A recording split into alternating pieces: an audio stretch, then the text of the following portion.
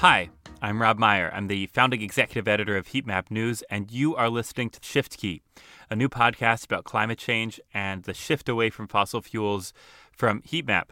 My co-host, Jesse Jenkins, will join us in a second, and we'll get on with the show. But first, a word from our sponsor. Elevate your energy strategy with next-generation energy storage solutions from Core Power. From C&I businesses reducing energy costs and targeting peak performance to utility-scale projects that are redefining industry standards, Core Power stacks innovation with reliability and safety. Visit corepower.com, K-O-R-E power.com, to explore Core Power's capability and start a conversation about unlocking your energy potential. Core Power, the future of clean energy is here. Clean energy is ready now, but our laws are not. Advanced Energy United is on a mission to achieve 100% clean energy in America. They're working to remove policy roadblocks for businesses that provide all forms of clean energy and transportation solutions. And they're in states across the country and on Capitol Hill to create better opportunities for all. Learn more at advancedenergyunited.org/heatmap.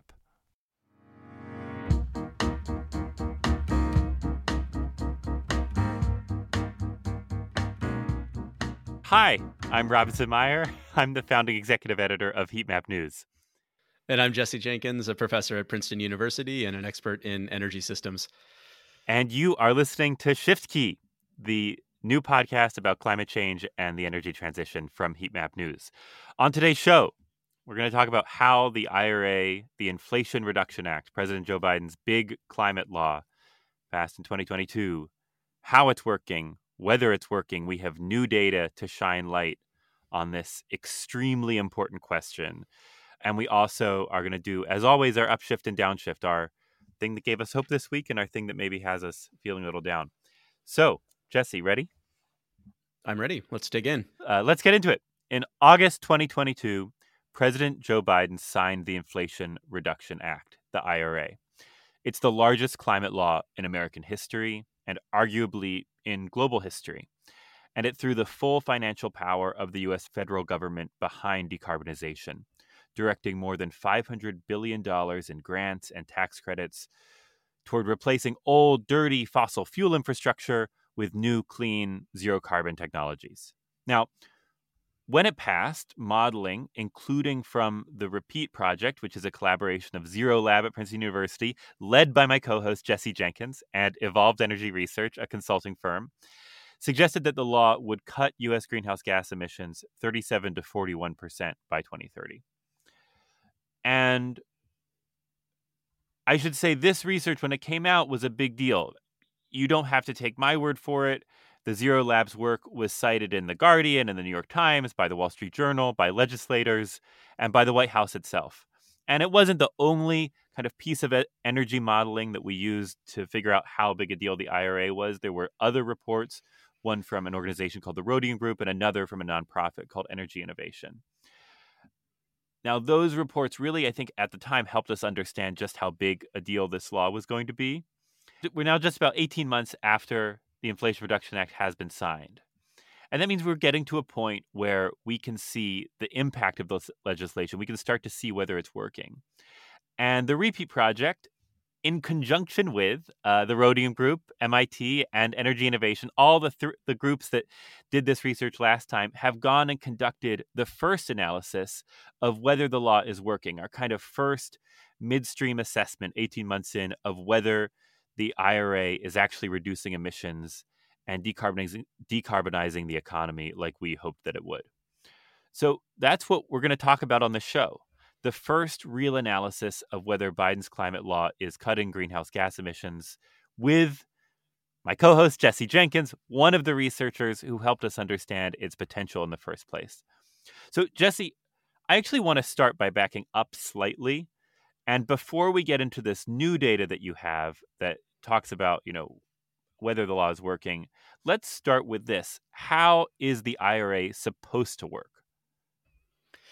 The IRA is effectively putting clean energy on sale for all Americans. That's how it's supposed to work. It is a set of financial incentives that effectively drop the cost of just about any action you would want to take to help accelerate the clean energy transition by, somewhere in the order of 20 to 50%. So it's a little bit like, Black Friday shopping deals or Cyber Monday or whatever your favorite sale is. It's using the federal purse to make it easier and a smarter financial decision for households or businesses or utilities or whoever else to just make the greener investment or purchasing decision over the dirtier one. And it's really quite comprehensive. It involves a set of incentives that cut across really all of the major emitting sectors of the economy.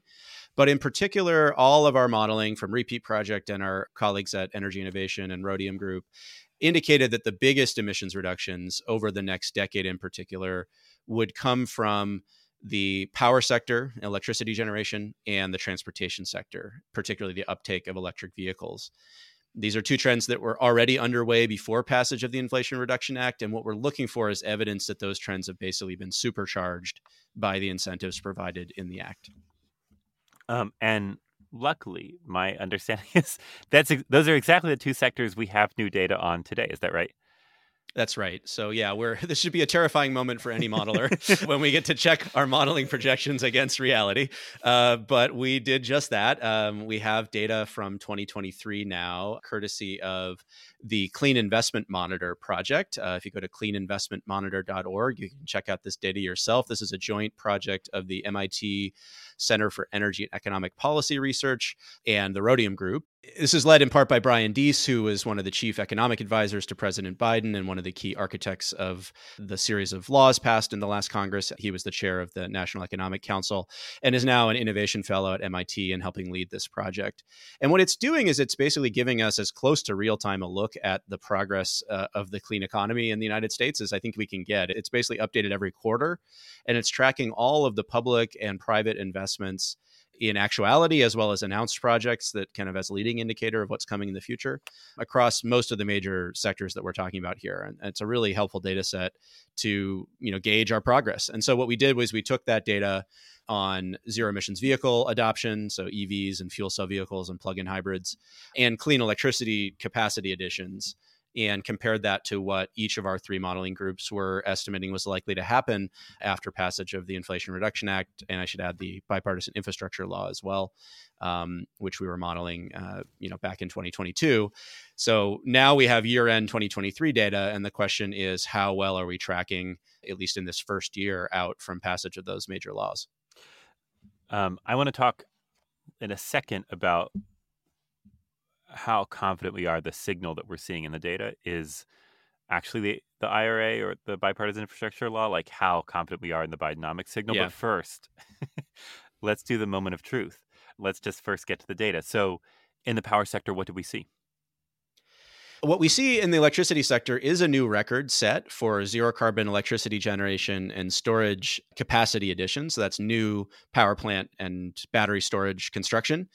In aggregate, we saw over 32,000 megawatts or 32 gigawatts of new zero carbon generation and storage added to the US grid in 2023. That's about a 32% increase from the rate in 2022. And it edges out a previous record that we saw in 2021 of about 31.6 gigawatts. So good news is we're setting new record growth rates in total in terms of wind and solar and battery additions. Unfortunately, that does fall on the lower end of what we were projecting in most of the modeling results. We were looking for, on average, about 46 to 79 gigawatts. So call it, 40 to 80 gigawatts on average of additions in 2023 and 2024. And we fell short of the low end of that range, right, at 32.3 gigawatts. And so unless the pace accelerates substantially in 2024, we're probably going to fall a bit behind schedule in terms of capacity additions. And do we have a sense of what's driving that? Because I think that's a very surprising finding that we're behind schedule in the power sector, where I think people feel pretty good generally about the pace of decarbonization. Or I think where the common wisdom, at least, is that the pace of decarbonization is like proceeding apace. what's driving this underperformance of the model? So it's really the difference between solar and wind additions. The solar sector added about 18.4 gigawatts of capacity in 2023. That's up massively from just about 11 gigawatts in 2022. It's about double what we had seen in 2020, which was kind of our reference when we were doing our modeling as we started the repeat project in 2021. And so that's looking encouraging, and in fact is running ahead of schedule with the average pace of additions that we saw in repeat project results. Batteries are growing way faster than we expected, and that helps, really make the most of those solar capacity additions, because solar and batteries are kind of like peanut butter and jelly. They go together quite well. And that's because solar has this nice, regular daily fluctuation, right, from the sun rising and setting. And that pairs really well with batteries, which today, in a way, lithium ion batteries are best suited for, only a few hours of storage. So they'll charge for 3 or 4 hours in the middle of the day when we've got an abundance of sun.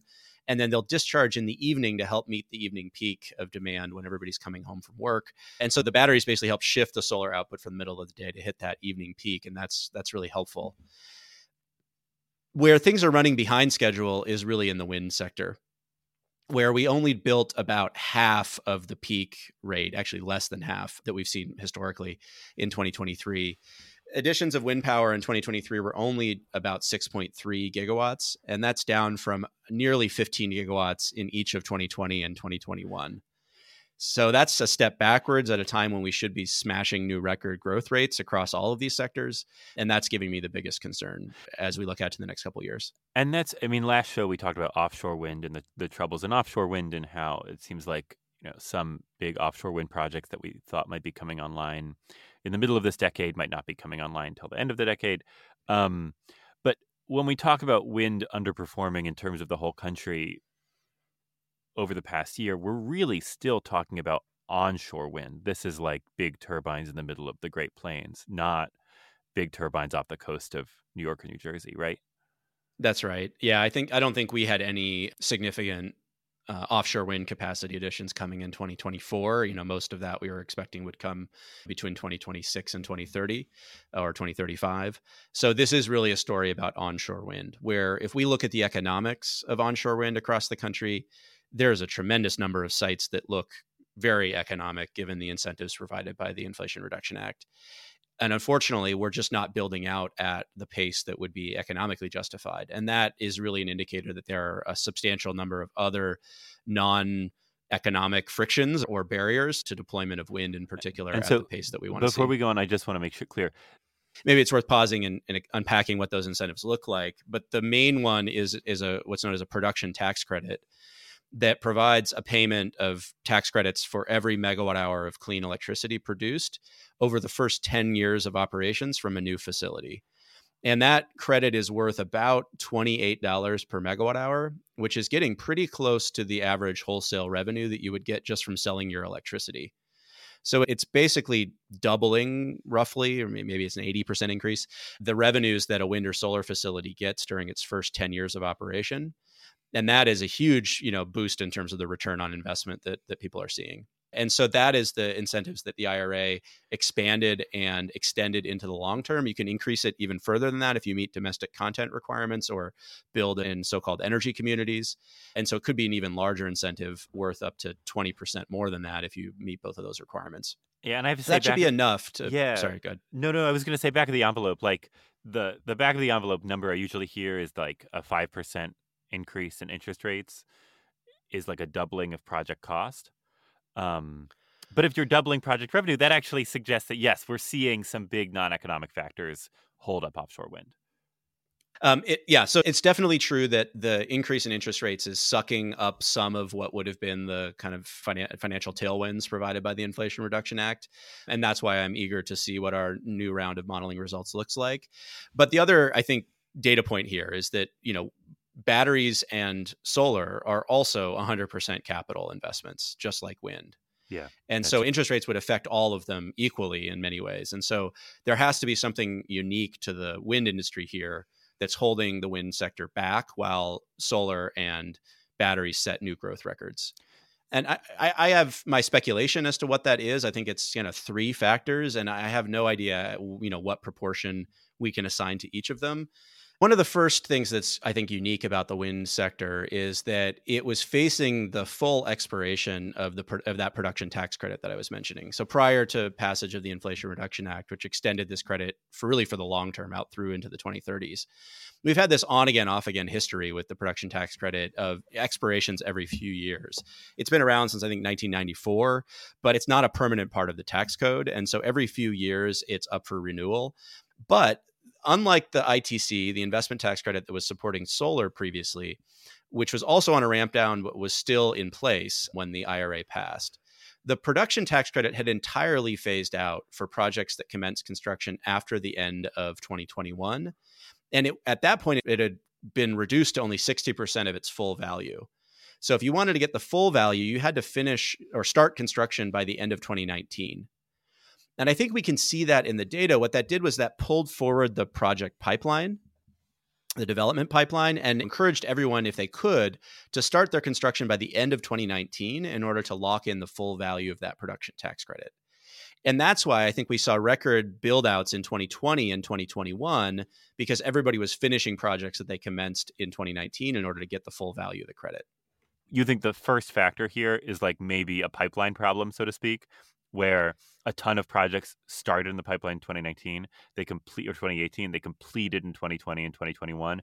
And now we're in this like fallow period where the IRA, the projects that started after the IRA passed, like aren't complete yet. So we don't see them showing up. That's exactly right. So that's the first factor. And so if that's, that's an issue, then what we would expect to see is that the project pipeline is large now, and that we would see more projects coming in 2024 and 2025 that were started as IRA was passed. Now, the other factor that's, I think, a little bit more unique to wind is also the impacts of the supply chain disruptions that we saw around COVID and the increase in labor costs, particularly in Western countries. And that's because the solar sector and batteries are dominated by China and other Asian manufacturing bases, whereas wind is really still a Western produced technology. Most of the wind manufacturing is in Europe or the United States. That's partly because these are such big components. Wind turbine nacelles and towers and blades are massive. And so there's less advantage of ship them around the world. You want to build them closer to where you need them. And so we maintain more of a manufacturing base. I think something like 2/3 of all of the content of wind turbines built in the US were manufactured here, whereas we only build about 5% of the solar PV modules in the US in terms of their domestic content right now. So I think that's important because what we saw was, a very different pandemic response, right, in Europe and the US versus China, where China largely kept its manufacturing going for most of the pandemic, whereas the US had, these disruptions, and Europe had these disruptions from lockdowns. We had more rapid inflation, labor costs were going up. And so all of that, I think, hit the wind industry harder than it hit batteries and solar PV. We see that in the real costs of these projects. So for the first time, we saw real cost increases for all of the technologies we're talking about, wind, solar, and batteries. But already in 2023, costs are back down for modules, solar PV modules, and battery packs, but they're still up for wind. So I think that's an important factor too. And it's not only right that China kept the factories going, it's that even in the post-pandemic moment, I feel like this is such an important aspect of like how the global economy is working right now that hasn't been fully understood. Like the US did a ton of demand support macroeconomically, not electricity demand, but I mean, we sent checks to people, we did expanded employment, we made sure the consumers kept spending. China really did so much less of that. And so China's pathway to growing its economy to the level that it hopes to grow it right now is entirely through expanding exports and trade. And so no wonder they were pumping the supply side up, right? Exactly, right. All their support has gone to the supply side. And then furthermore, there's just like this structural support to the supply side because Chinese consumers are in such poor condition, basically, that they have to export things they make. It's their only possibility of breaking even and growing the economy. Yeah, for now, at least. I'm sure we'll come back to talk about China's transition soon. So I would say those two factors are hopefully transitory, right? The sort of supply shocks are fading. The inflation is ebbing, and we should be rebuilding the pipeline. The third factor is the one that keeps me up at night, and that's just that I worry that wind is just much more difficult to site and much more transmission dependent than solar and batteries are. And that's kind of a function of physics of wind power, which is interesting. Yeah, that's so interesting. The wind, wind speeds and solar radiation, kind of vary about proportionally. The best wind sites in the country are about twice as good as the worst wind sites. And that's true for solar too. Like the best solar sites in Arizona or New Mexico have about twice the resource quality as, Maine or, somewhere else in New England. And that makes sense because the physics of the wind is driven largely by the impacts of the sun heating different parts of the planet differentially. And that moves pressure and temperature around, and that drives the wind. The big difference is that solar panels convert sunlight or insolation into electricity kind of proportionately to the resource quality. So linearly, 1-for-1 kind of relationship. Whereas wind turbines convert wind speeds to wind power at the wind speed cubed. So if you double the wind speed, you get about 8x increase in the wind power generation. And what that does is it makes wind much more site dependent than solar, right? If you have a good wind speed site, you're not just a little bit better than a bad wind speed site, you're way better. And so the best, most economic, attractive projects, they have to be where it's really windy. And that means they don't have as much flexibility about where to build. And those windy locations, right up and down the middle of the Great Plains, for example, tend to be a lot further from where most people live. And so they're also much more dependent on transmission to site those projects than solar projects, where you can kind of move around pretty freely across a broad area without really sacrificing much in terms of resource quality.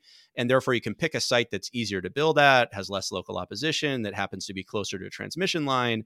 And maybe you lose 3-5% of your, power output by picking that easy to develop site over maybe the best one around. But it's just not that big a difference. Whereas for wind, it really could make or break a project. Last question, then I want to move on to EVs because that's so interesting. But how much does solar and batteries need to overperform to make up for this issue we're seeing with wind? So if wind can't really get back on the same track as it was in 2020 and 2021, where we're building at least 15 gigawatts a year and kind of growing steadily from there, then it's true that solar and batteries are going to have to step up and kind of fill the gap. And I think there's a chance that could happen if we look at the results kind of extrapolating out a bit further beyond 2023.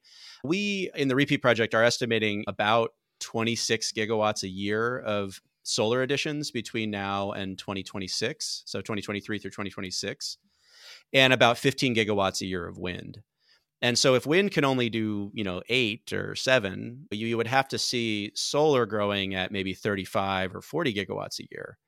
And that's actually exactly what the U.S. Energy Information Administration is projecting for the solar sector over the next couple of years. They're projecting that in 2024, we'll build about 44 gigawatts of utility scale solar, of both utility and distributed solar, I should say, and about a similar amount in 2025. And so there's a chance that we actually could see solar kind of overperforming and making up for wind being a laggard. And that kind of gets us through the next couple years. But the growth rate just has to keep smashing new records every year from here on out. And I don't think we can really do that if we're dependent only on solar and batteries. We need both wind and solar pulling their weight. And if the wind industry can't pick things back up, I think we're probably going to fall short of the targets that we were seeing in our modeling.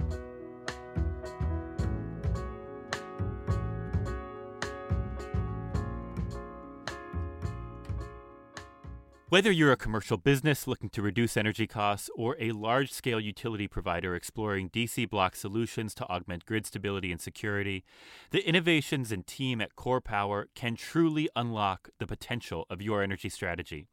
Offering a unique, vertically integrated structure that aligns supply chain, manufacturing, installation, and asset management, Core Power ensures unmatched end-to-end control throughout your project, from design to deployment.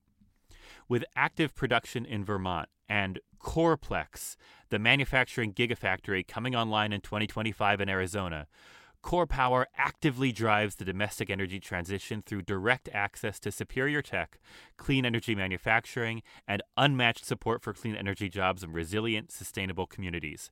Visit corepower.com, that's KORE power.com, to explore Core Power and discover how we can reach your clean energy goals together. Core Power, the future of clean energy is here.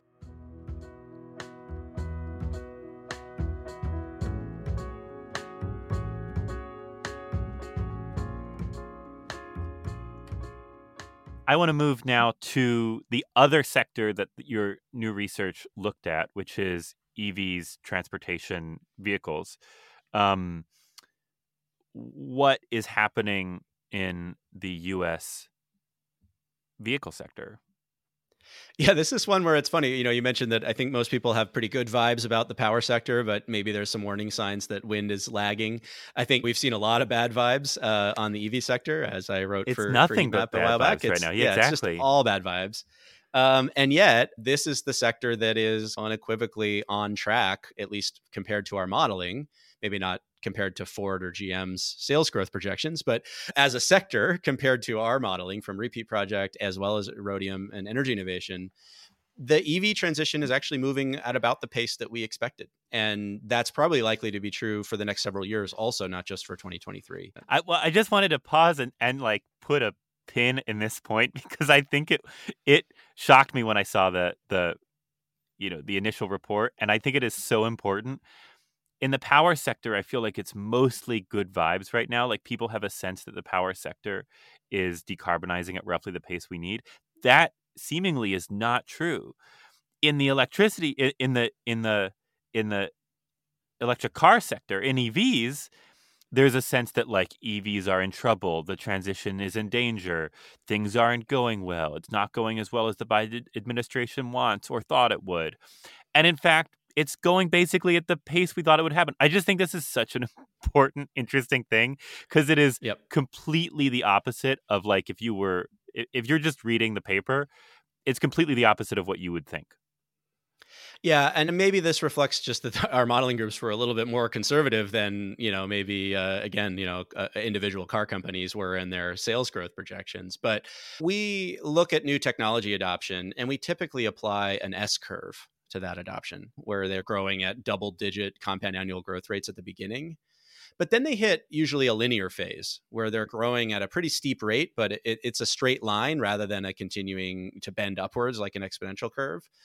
And what that means is that you would expect the annual growth rates, the percentage growth, to be declining even as the absolute sales growth is increasing because you're building on a much bigger base, right? Adding 20% to 1 million vehicles is easier than adding 20% to 5 million vehicles. Right. This is like a version of the Facebook problem, right? Where eventually just enough humans are Facebook users that Facebook has to find other ways to make money. It can't just keep adding new humans every quarter. Exactly. And so we all modeled these uptake rates pretty similarly as this kind of S-curve where we expected growth to be strong. We expected, I think, supply chain constraints on the production side to persist a bit longer than they did in reality. So that's an interesting divergence from at least our kind of underlying thinking at Repeat. We thought that it would be harder to ramp up manufacturing capacity as quickly as the auto industry has. But in general, we were expecting to see what we saw. Actually, in interesting 2023, we actually saw the annual growth rate go up. In 2022, the growth rate for zero emissions vehicles, and that includes EVs and plug-in hybrids, as well as fuel cells, although they're a rounding error, went up by about 43%, 44% in 2022. And that growth rate accelerated in 2023 to 52%. So despite all the vibes about slowing growth, like there's actually no evidence of that, at least on an annual basis. 2023 grew faster in compound annual growth terms, percentage growth terms, than 2022. But we would expect that growth rate to decline. So none of our modeling is expecting a 50% annual growth rate from every year. We would hit 100% sales in just a matter of a few years if that were the case. Instead, we're expecting, the growth rate in 2024 to 2026 to be somewhere between 30 and 44%, and to fall even further to somewhere between about 15 and 27% from 2027 to 2030, exactly following that S-curve where the annual growth rate is declining as we hit that linear phase. And this is in And the so absence, I just want to be clear, this is in like the absence of any technology forcing policy, like new EPA rules that say you have to sell a certain number of EVs per year. we do include the states that have been following California in adopting the Advanced Clean Cars 2 standard, which is their requirement that by 2035, 100% of vehicles need to be zero emissions vehicles. Vehicles sold, I should say, in 2035 need to be zero emissions vehicles. And so we had included at the state level some, states like that. There's about a dozen that are following in that direction. That's maybe 30% or so of the overall vehicle market in the US. So it's not inconsequential, but it's not the only thing going on. I think we all expect that 2024 will see a slowdown from 2023. But again, that's in line with what we expected in our modeling. What's actually really interesting, at least from the repeat side, is that hybrids, both plug-in hybrids and just regular hybrid electrics, are far outselling our projections from our modeling. And that's I also think kind of crazy because there's the IRA has incentives for some plug-in hybrid vehicles, but it has no incentives for regular hybrid vehicles. Is that right? That's right. Yeah, that's right. And that's kind of what we expected, was that basically hybrids would kind of give way to EVs. And that seems to be not what we're seeing. We're seeing that actually they're kind of additive, particularly hybrids. Where last year, I think we mentioned this on an earlier show, we sold about as many hybrid electric vehicles as we did battery electric vehicles, about 1.1 or 1.2 million of each of them. And that is way higher than what we expected. I think we only expected about a 1 or 2% sales share, which is about where we were in 2019. And instead, hybrid electric vehicles just grown right alongside EV growth, and that's encouraging from an emissions perspective, because those hybrids are, they're emitting about 40% less per mile traveled, probably, Right. than an equivalent sized internal combustion car. And they're also going to then go have a long life as a used car, continuing to Yep. reduce emissions and yeah. Yeah, so from a climate perspective, every internal combustion engine vehicle that's sold that's a hybrid instead of a regular one, that's a win. It is funny because I feel like on the one hand, this is surprising. And on the other hand, I can think of multiple new car consumers, like in my life, friends I know who were buying a new car in the past 2 years and were EV curious. They looked at EVs. They kind of quickly decided there were none in their price range, or there were none that needed exactly what they needed them to do. And so then they bought a hybrid. Why did they buy a hybrid? Well, because they wanted to buy an EV and they couldn't find one they liked. So they bought a hybrid because they felt like that was kind of like on the path of the transition, which is not really a rational consumer behavior, as I think you would expect from a model. But on the other hand, kind of makes sense from a certain flavor of like, oh, well, I want to help with this, but I can't buy an EV yet, so I'm going to buy a hybrid. Yeah, I mean, that was my mental model too, because I think that's, how you think about it. If you're segmenting the market, like there's a certain amount of like consumer who cares about the environment, they care about the cost of fueling their vehicle or both, and so they're looking at a hybrid versus a plug-in hybrid versus an EV, and they're going to fall in that range. And our expectation was that the large incentives provided for EVs would basically shift the consumer from the hybrid to the EV. But it looks like that's not what's happening, or there's a larger market out there for EVs than even we anticipated. And it's just that right now that market is still being split between hybrids and BEVs, but there's basically twice as many consumers interested in one of those than we thought, right? Because we sold about 2.2 million hybrids and battery electric vehicles, whereas we were only expecting, a few 100,000 hybrids and then around that many EVs. So, there's like a million extra consumers out there that we didn't think would be there in the market in 2023. And again, my thinking was, look, a plug-in hybrid vehicle is always going to be more expensive than a battery electric or an internal combustion car, because it's just both drivetrains crammed into the same vehicle, right? It's got a pretty big battery, not as big as a BEV, but it's a pretty good size one. It has to keep the internal combustion drivetrain and add the electric motors, and so it's going to be relative. It's always going to be a cost premium over an internal combustion car. Whereas a battery electric vehicle, I mean, they're getting cheaper and cheaper every year. And there's going to be a point before too long where even the upfront cost is lower. I think the cost of ownership is already at parity, but you're going to go to the dealership and it's just going to be cheaper to get in a battery electric car than a internal combustion car, because they're simpler to build and they have less parts, and batteries are the biggest chunk of the cost, and batteries keep getting cheaper year after year. Yeah, there's this argument you hear from Toyota executives, which I think is like, I've always taken as like 70% cope. where they say, oh, well, actually, plug-in hybrids and regular hybrids make more sense because as long as lithium and these minerals we need for the batteries are scarce, you get more emissions reductions per ton of lithium or per ounce of lithium or per ounce of cobalt, whatever, than you do with a plug-in hybrid or a regular hybrid than you would with a pure battery electric vehicle. Do you think that a plug-in hybrid kind of is this like range anxiety security blanket where you're able to do a lot of your Yeah. trips plug-in, but whenever you need Yeah, and it gas depends on range, the you side have of the it. battery. Yeah. In some ways, like the plug-in hybrid is the ideal vehicle, right? If you had, a 40 or 30 mile range, that covers most people's daily commute, all year round town driving to pick up the kids at soccer or school or whatever. And then when you need to go on a road trip, you've got your gasoline engine and you can go for as long as you want. And, so in some ways it's kind of the like ideal American car if you didn't think about charging infrastructure. Yeah. But of course, as we build out the charging infrastructure and as batteries get cheaper, BEVs get cheaper, I think it will make sense for more and more people to just get rid of the gas part. And you don't need the range extender. We're a single car household. We have one EV only, and our second car is an e-bike for riding around town. We've put 20,000 miles on our car since we bought it in November of 2022. And we've been on many road trips, and we had maybe one or two charging experiences that were suboptimal, but like that is such a small part of my overall driving experience on those 20,000 miles. Most of them, I just wake up in the morning and my car is full with 280 miles, 290 miles of range. That's like enough for a week, and I never have to go to the gas station. And the convenience of that so outweighs the like one or two frustrating experiences in a long distance trip every year that I think most people, once they're in a battery electric vehicle, they don't miss the gas at all.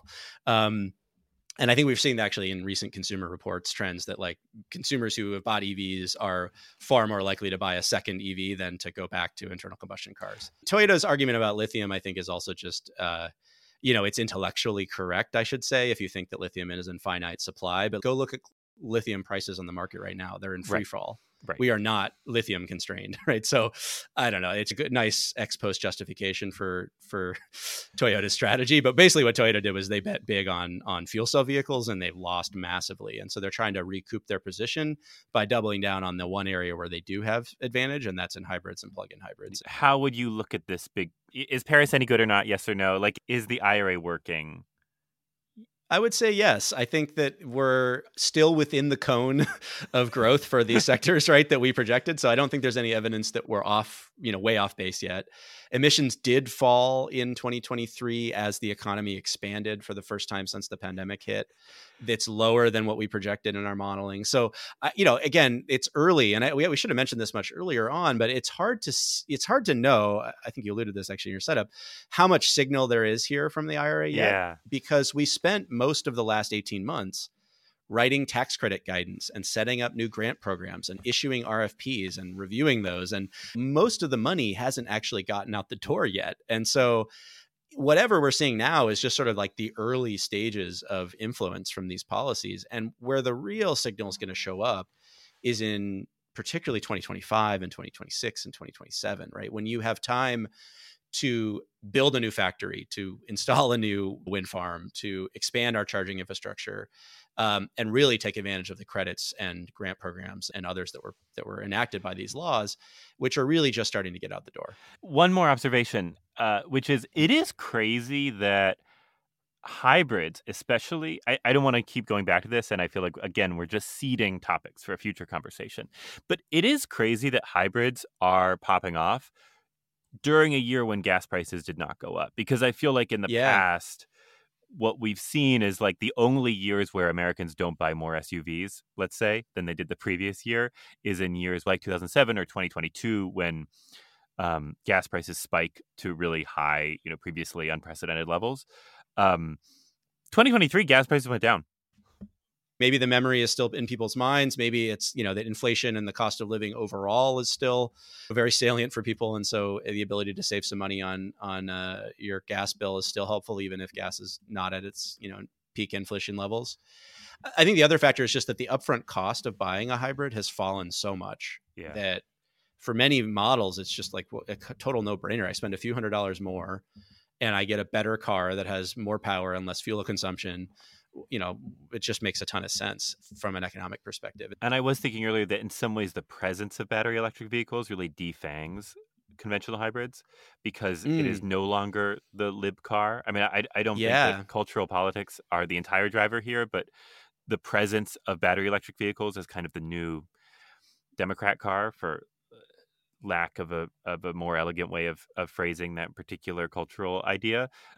Okay, what I've learned from this is we need to do like 15 more episodes on cars, and we need to do another 15 more episodes on like China's macroeconomy and green transition. And, all right, we got the next season lined out. Yeah, let's do upshift and downshift, but first, let's take a break. This episode of Shift Key is brought to you by Advanced Energy United. Clean energy is ready now, but our laws are not. Advanced Energy United is changing that. Outdated rules and regulations are preventing companies from providing the clean energy solutions consumers want. Advanced Energy United is on a mission to achieve 100% clean energy in America. They're working to reduce policy roadblocks in states across the country and on Capitol Hill. Now, Advanced Energy United represents the businesses creating and providing all forms of clean, efficient, and reliable energy and transportation solutions. And by working to knock down the biggest policy barriers facing those solutions, Advanced Energy United and its members are creating better opportunities for all. Learn more at advancedenergyunited.org/heatmap. That is advancedenergyunited.org/heatmap. Now back to the show. Okay, let's do upshift, downshift. Jesse, what is your downshift for the week? So my downshift is one of the things that kind of, I think, flew under the radar for a lot of people is that on February 15th, the U.S. Federal Energy Regulatory Commission approved a new pipeline from Texas to Mexico that will export about 2.8 billion cubic feet of natural gas for the purposes of supplying a new liquefied natural gas plant on the Pacific coast of Mexico. We talked in our first episode about the pause that the Biden administration has put on the review of new LNG export terminals in the U.S. This is an export pipeline, which I think falls under the same criteria of, having to decide whether it's in the public interest or not. And we just approved another 2.8 billion cubic feet of exports. That's like a quarter of all of our LNG exports today. And this is going to go out as a pipeline, not as LNG, right? It'll leave the U.S. as in a pipeline, but it will then go to the Pacific coast of Mexico, where it will supply a new $15 billion LNG terminal that is meant to supply Asian markets, right? So the ability to get the gas to the Pacific Ocean and then go from there to Asia is, quite advantageous relative to the Gulf Coast terminals that we're mostly talking about in the U.S. So I just thought this was really interesting. I mean, we've had this big debate in our first episode and across the energy sphere about the role of exports in the U.S. economy, of natural gas exports. And here's this really massive pipeline that just kind of snuck in under most people's radar. I almost didn't catch it. But big approval last week of a 2.8 billion cubic feet per day gas export pipeline to Mexico. What's got you down this week? I feel like I'm about to use a downshift that I will have to use sparingly over the next few months. The presidential election, Jesse. I'm not sure you've heard about it, but there's a presidential election in the United States of America in 2024, and it has me down. Ezra Klein published a really interesting audio essay this past week about calling for Biden to step aside and for a Democratic convention, an open Democratic convention later this summer to select a candidate. I think he counseled something in that which I thought was quite wise, which was that it's February. And a lot of Democrats are acting very fatalistically about their candidate. And that's kind of absurd. It's February. It's like too late to get on the primary ballot in a lot of states, but there's still many months to go before the presidential election and nothing is written. There's still a lot of different possibilities that could happen. It just the outcome of the presidential election is not yet secure. However, at this point, I think it is important to say Biden is losing, which from a strictly climate policy lens would be a really bad thing for climate policy. And I think what has me most worried about this presidential election, and which I hope that folks listening to this and folks who were very angry at me when I posted the Ezra Klein essay, whether I don't know whether I agree with it. I'm not going to take an advice standpoint here, I will say that what has been so noticeable about the campaign so far is their reluctance to use Biden and their reluctance to put Biden out in public, and that the way to dispel concerns, public concerns, which seem to be extremely widespread, understandably, about the president's age, are to have the president out there a lot talking, showing that he can campaign, showing that he's up to the task. And the fact that that has not happened as much over the past 2 weeks, and the fact that the president is so unavailable, he's done fewer press conferences than both of his predecessors, I think should give a lot of folks who are interested in U.S. politics, even solely because of climate policy, a lot of pause. Well, let's turn this around. And what's your upshift? So my upshift is from Jeff Stein at the Washington Post, who is an economics reporter there and has been doing some really interesting on-the-ground reporting as to the impacts of the Inflation Reduction Act and other incentives in these climate bills on, local economies around the country. And so he spent some time last week in Michigan with the United Association Union of Plumbers and Pipe Fitters in Central Michigan. So this is, a union that does plumbing and HVAC technicians and welding and pipe fitting. And what he found is that their demand for union jobs there is just booming, driven largely by two massive new EV battery plants that are under construction in Michigan, driven by the Inflation Reduction Act and the incentives for domestic battery manufacturing that the law provides. That includes both direct subsidies for manufacturing EVs in the U.S., as well as tying some of the EV tax credits to the sourcing of domestic or North American assembled batteries. And so it's a straight line from passage of the Inflation Reduction Act to the employment boom that they're talking about. He noted that typically this union in Central Michigan has fewer than 1,000 members, and that these two plants alone could hire about 500 full-time jobs each from their union. So like the entire union would be employed building these two battery plants. And clearly that's going to, create new jobs and new opportunities for union work and well-paid family supporting jobs in Michigan. And I think that story is playing out across the country. And I think that's really, hopefully encouraging in the long term for the politics of the clean energy transition, because when people see the clean energy transition as something that's fueling their economic future and not just as about avoiding scary future climate outcomes, I think that has a strong amount of durability and a lot of political salience. Yeah. I am so curious, though, to see whether unions are now, the federal government has passed a ton of policy that increases demand for union workers. And like a lot of these unions have to grow in a way they've not been asked to grow in a long time. And I'm so curious to see how that happens. So what about you, Rob? Do you have something to close us out on and keep us a little bit more positive than that electoral news? So there's a really interesting study that came out earlier this month in the journal Earth's Future by Mallory L. Barnes et al. She's a scholar at Indiana University in Bloomington that looked at this question that I think has kind of hung over some climate data for a long time, which is when you look at these global maps of temperature rise and how much different parts of the planet have experienced global warming, often the least amount of warming has happened in the eastern United States. And you'll sometimes even hear this called a warming hole, that while the rest of the planet seems to be experiencing, varying levels of global warming, and especially at the poles, quite extreme levels of global warming, the eastern U.S., which of course is this extremely important area if you're talking about global climate policy, the eastern U.S. isn't experiencing as much warming, at least compared to other places in the world. And what this study found, the study is called A Century of Reforestation Reduced Anthropogenic Warming in the Eastern United States. What the study found is that basically in the Southeast U.S. especially, a lot of land that used to be tillage or farmland has since become reforested. And that reforestation drives local cooling, and that has mitigated a lot of the global warming we'd otherwise expect to see. And that's why recent temperatures have been cooler than we might have expected with global warming. And so the abstract says, ground and satellite-based observations showed that eastern United States forests cool the land surface by 1 to 2 degrees Celsius annually compared to nearby grasslands and croplands, with the strongest cooling effect during midday in the growing season when cooling is 2 to 5 degrees Celsius. I just found that really fascinating. Of course, it raises lots of adaptation questions, like should we be doing more reforestation in other places in order to generate local cooling in those places? Reforestation has while not a silver bullet by any means, does also have climate benefits as well, carbon cycle benefits. And so I just thought that was such a cool study. And while it might not be a kind of encouraging in the conventional sense in the same way that maybe yours was, I just found it to be so engrossing. It made me think about processes being connected to each other in ways I maybe hadn't thought about before. I thought it was really cool.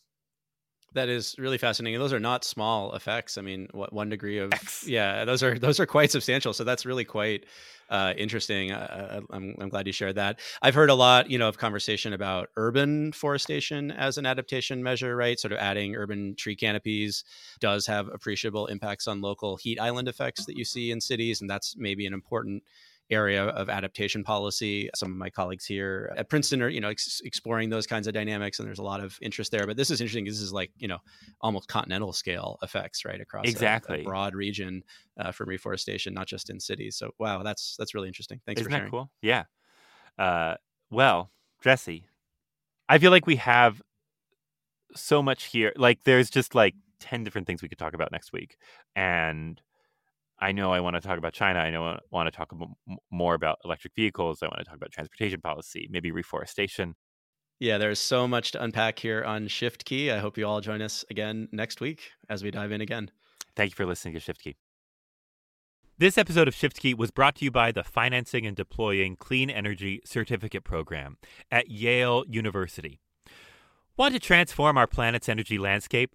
Then dive into this dynamic online program designed for busy professionals and unleash your potential to spearhead a clean and equitable energy revolution. Apply by March 10th to connect with Yale expertise right from your laptop, grow your network, and propel your career while deepening your impact. To learn more, search online for Yale Clean Energy Certificate. It's really that easy. Just search online. There's only one Yale. You're not going to miss it. For Yale Clean Energy Certificate. Shift Key is a production of Heatmap News. The podcast was edited by Jillian Goodman. Our editor-in-chief is Nika Loricella. Multimedia editing and audio engineering by Jacob Lambert and Nick Woodbury. Our music is by Adam Cromwell. Thanks so much for listening, and see you next week.